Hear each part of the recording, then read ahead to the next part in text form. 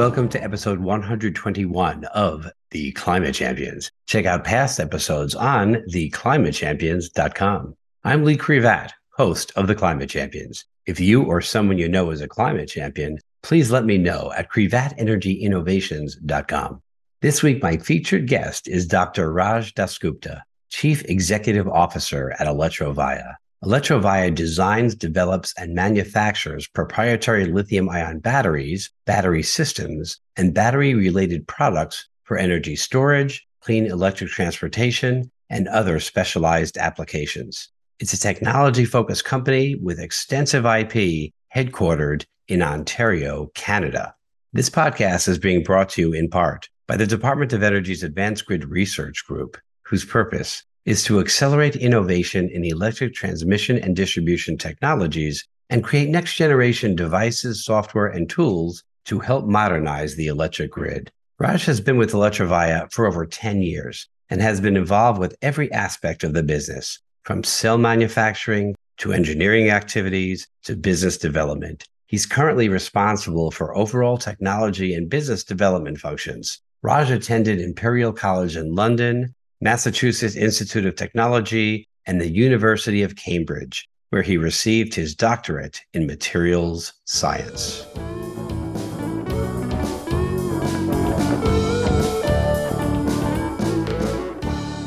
Welcome to the Climate Champions. I'm Lee Crevat, and I'm here with Dr. Raj DasGupta, Chief Executive Officer at Electrovaya. Raj, welcome to the Climate Champions. Thanks so much, Lee. It's great to be here. It's great to have you on the show. I love batteries. I just want to get that out there. I love energy storage, actually. And batteries, obviously, are probably the leading way to store energy, at least right now.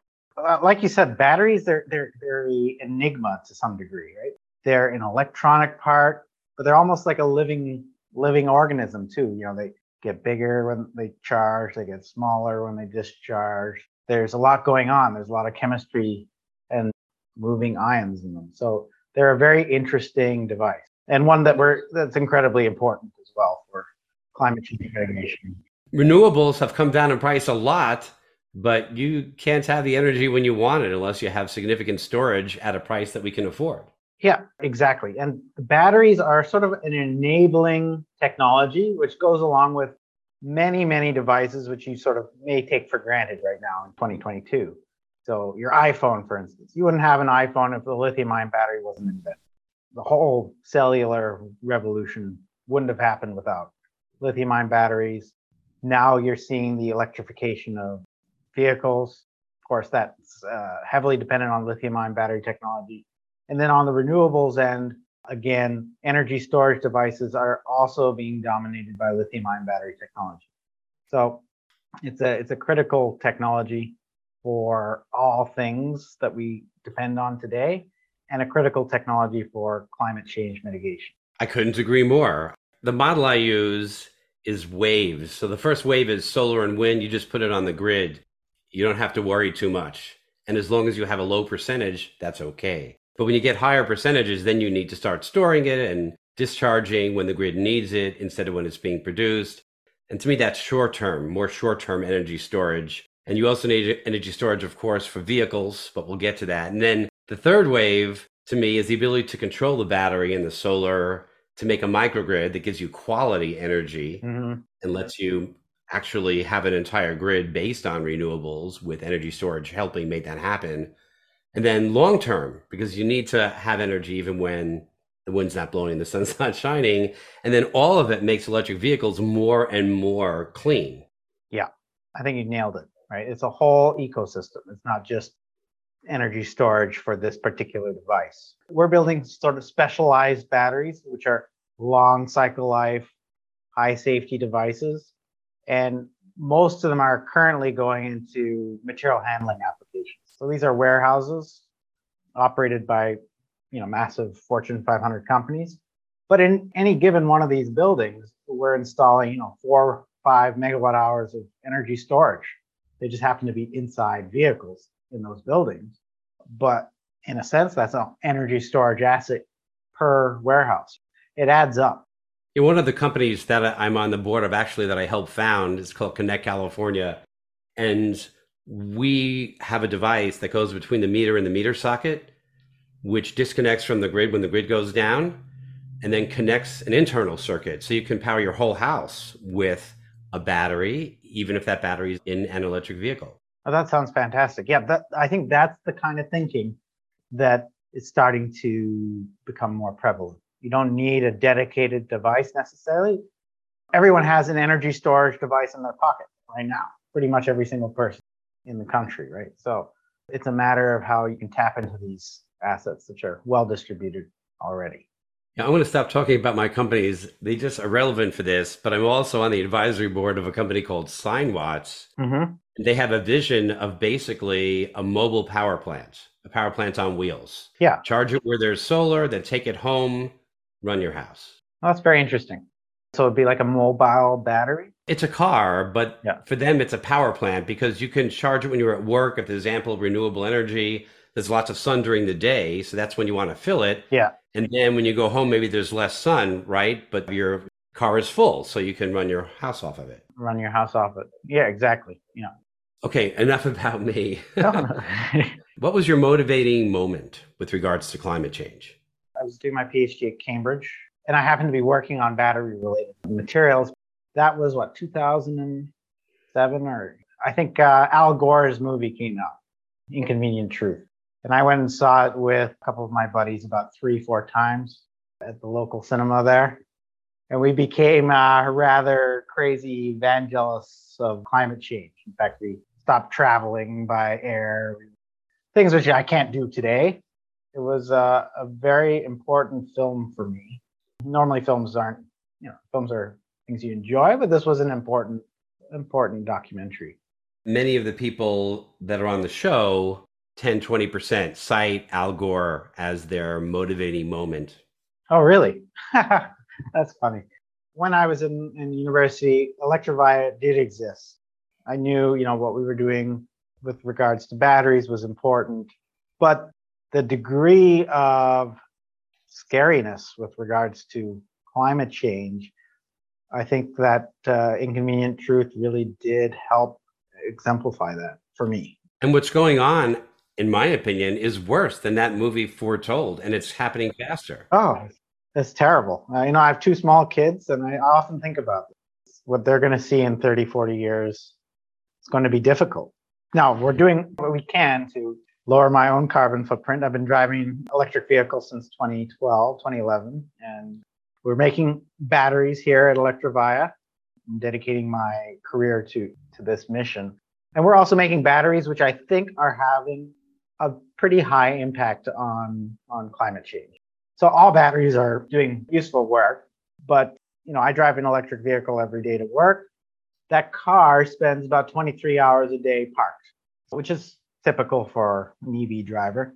And I'll do 1 cycle on that battery in a week. Again, I would say pretty typical.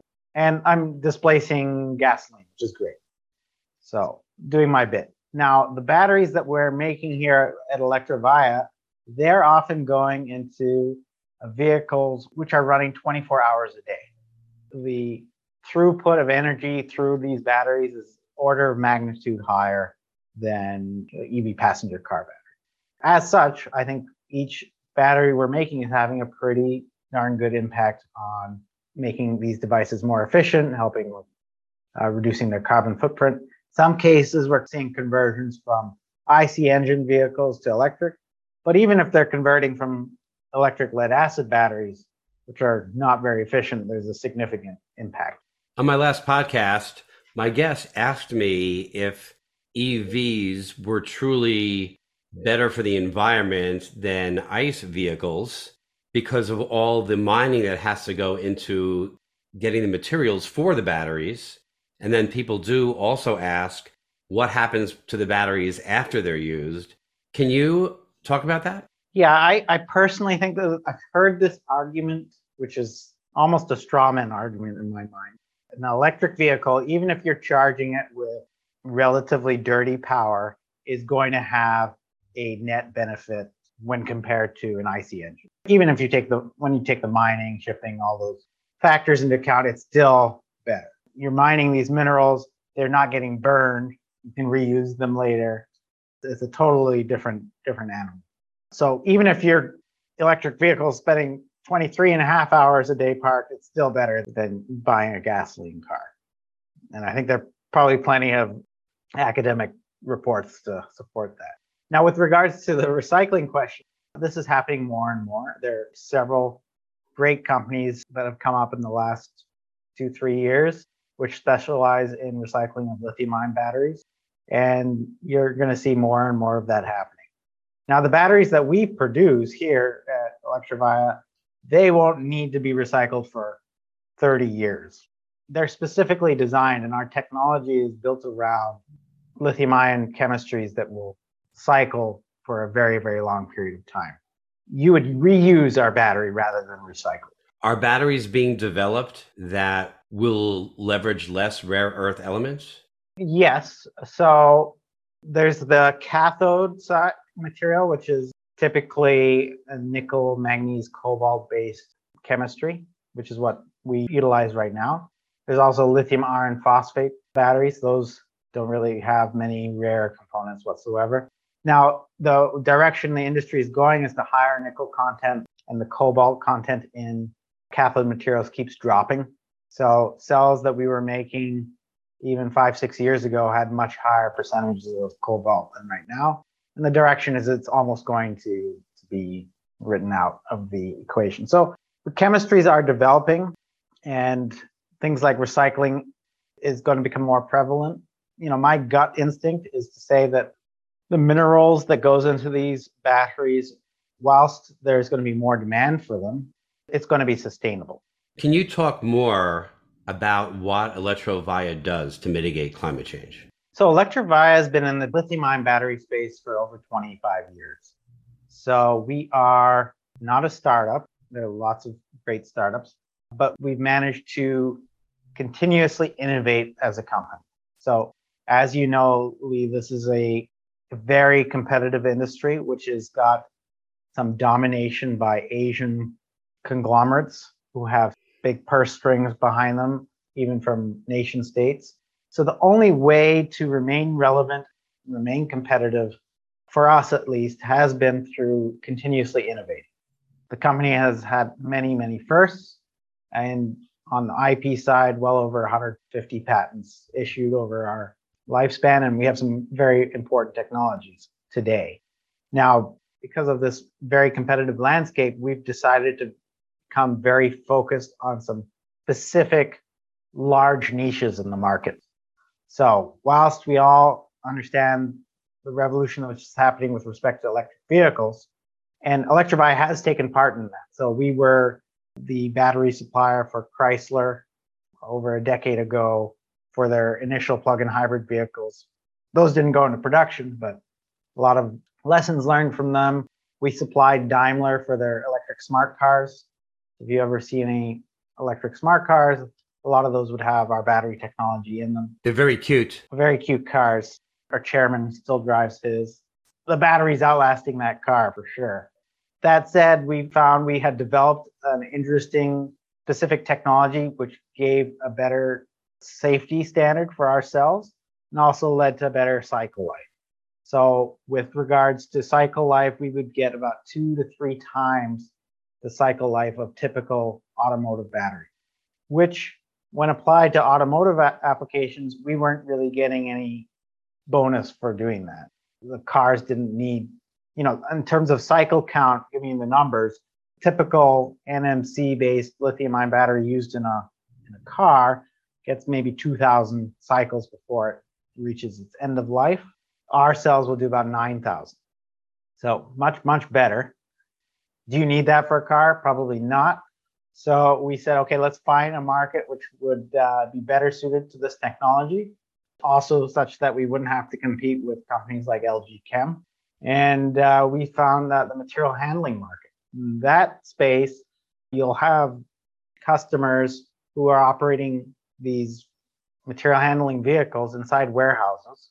And they'll often have about 200 vehicles. So it's a lot.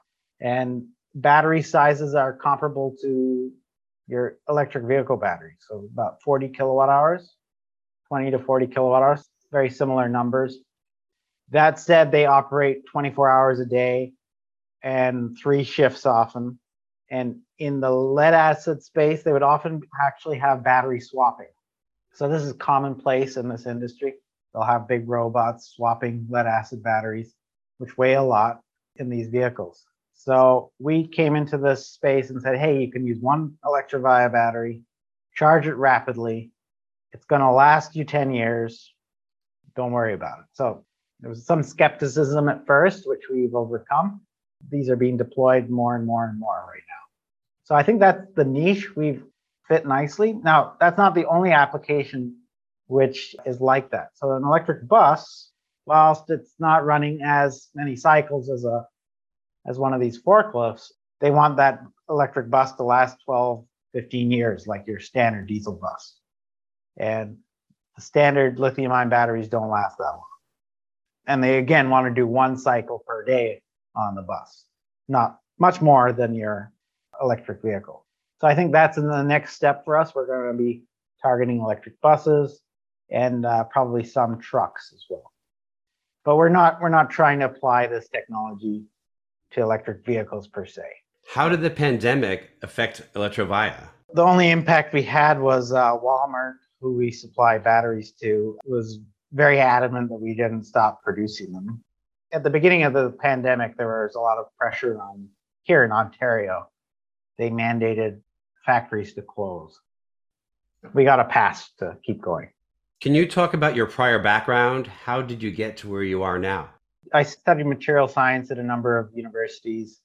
First was Imperial College, and then I had done a placement at MIT with Professor Donald Sadoway.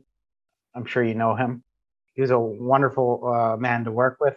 I got very excited into research at that point. So I decided to carry on in material science. So I moved to MIT, started my PhD there. Things didn't go exactly the way I wanted them to go. So I switched to the University of Cambridge, which they have some relationships with one another. I finished my PhD there with making tin-filled nanotubes for lithium-ion batteries. After that, I joined Electrovaya, which my father and a good family friend of ours had founded many years prior. So at Electrovaya, I've been in various roles, starting on the research side. Then I developed our energy storage systems about a decade back. We've since moved away from that space.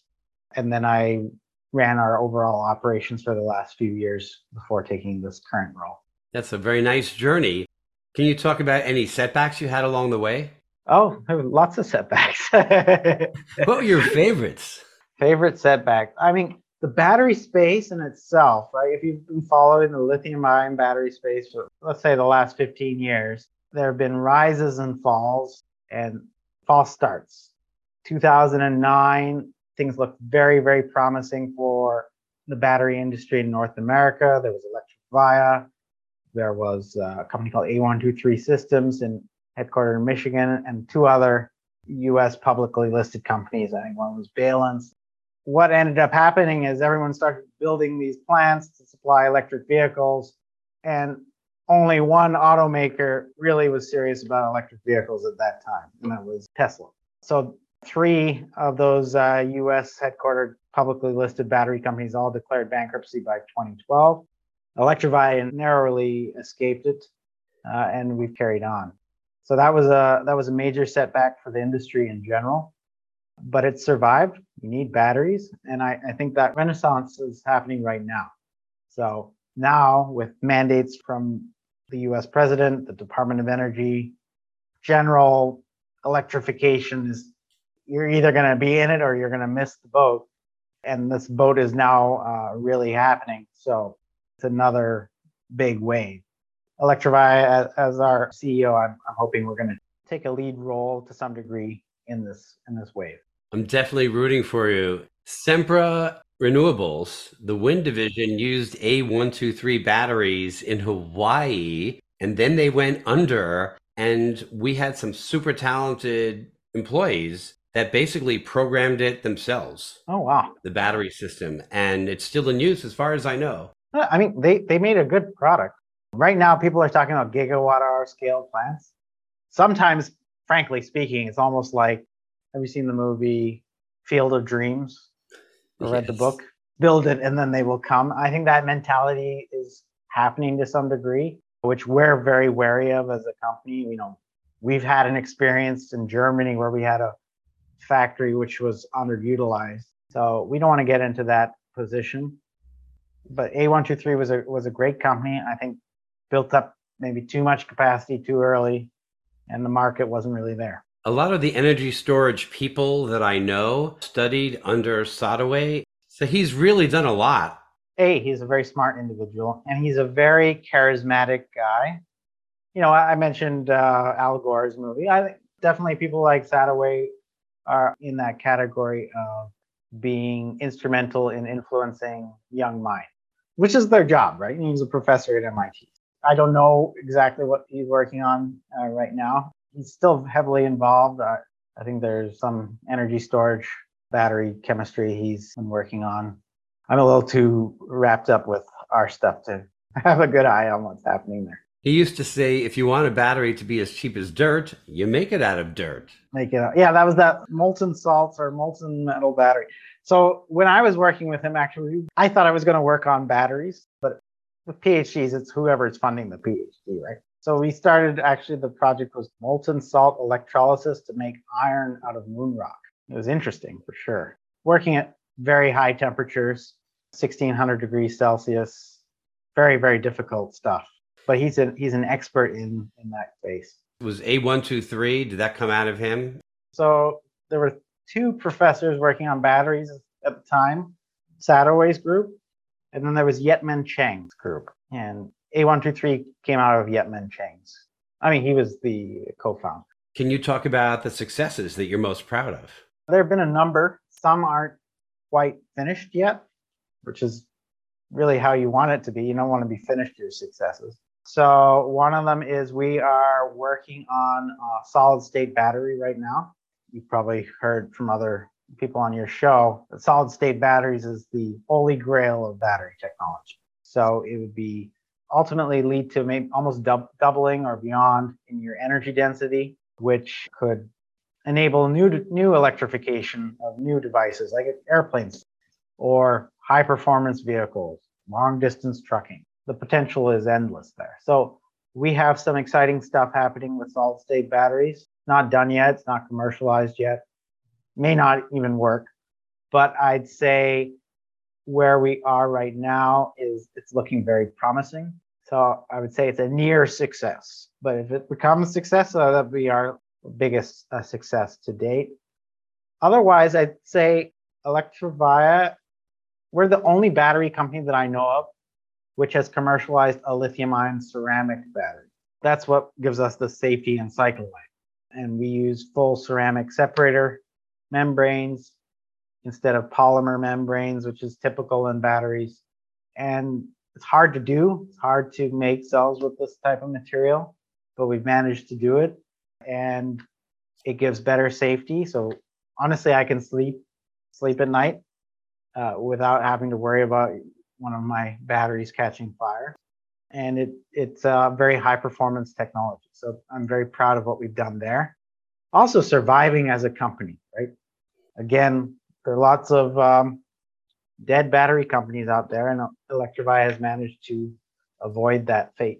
When you think about the future of the Earth 20, 30 years out, are you optimistic, pessimistic? Where do you think we're going to be? It's funny you asked this question because a good friend of mine, Dr. Patrick Marty, he did his PhD with me and now lives in Seattle, asked me the same question last night.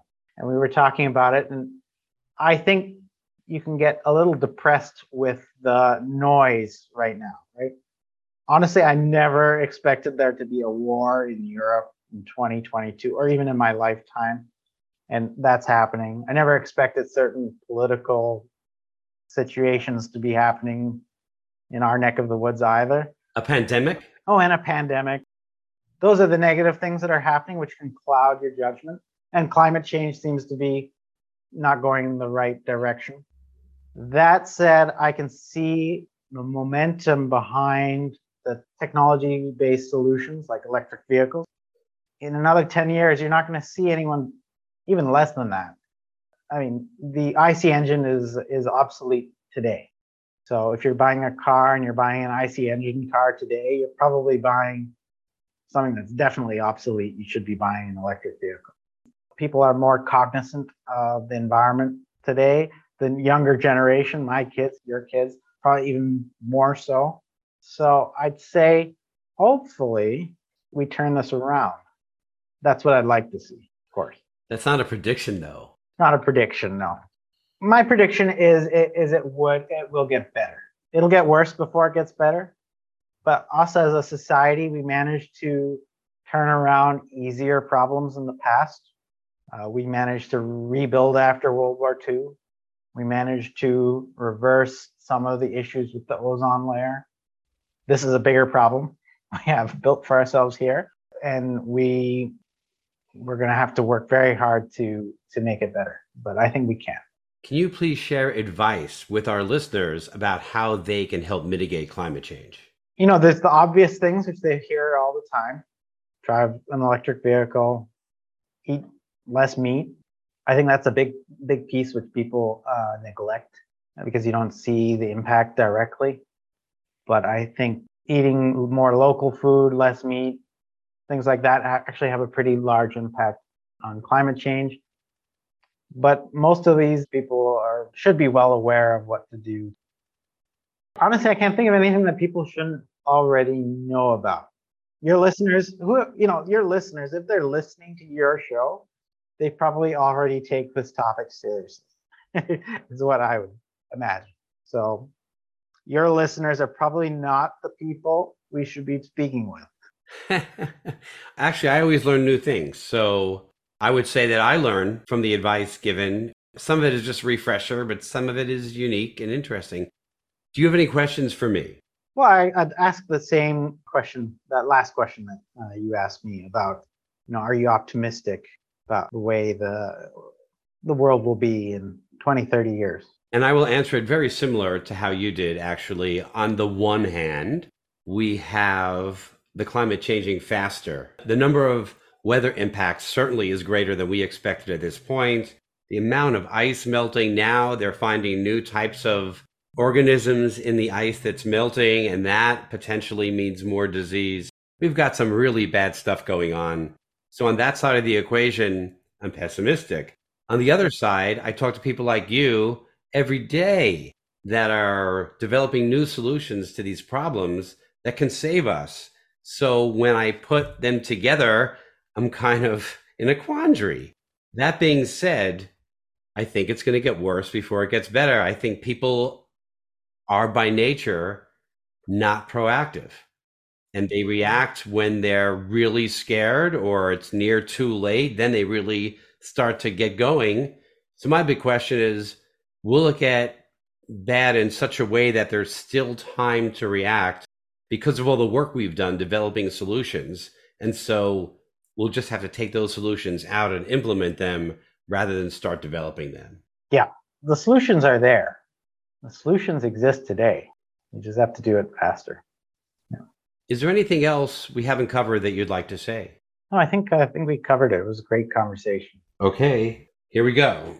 You've developed an amazing product, and it's not just flattery. It lasts almost forever. What an amazing battery. An inconvenient truth. It made you ethereal, and you happen to be studying battery material.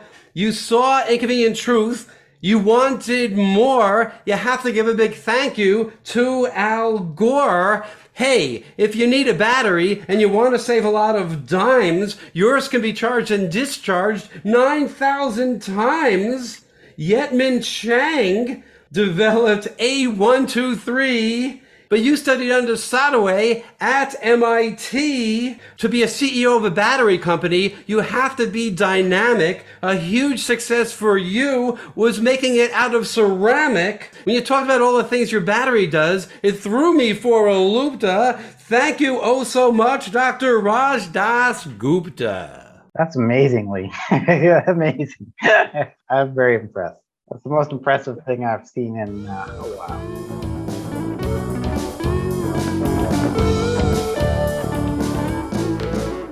Wow. I know it isn't a done deal and it might not even work, but it was great to hear Raj talk about the exciting work Electrovaya is doing with solid state batteries. Very promising and a near success. It would be fantastic for that success to cross the finish line.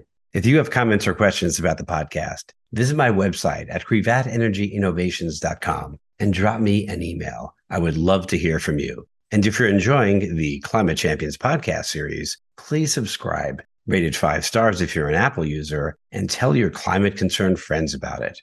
When I asked Raj about advice he would give to my listeners, that's you, to help mitigate climate change, he basically said that my listeners aren't the ones that need to hear this, that you already know what to do. I understand exactly where he's coming from.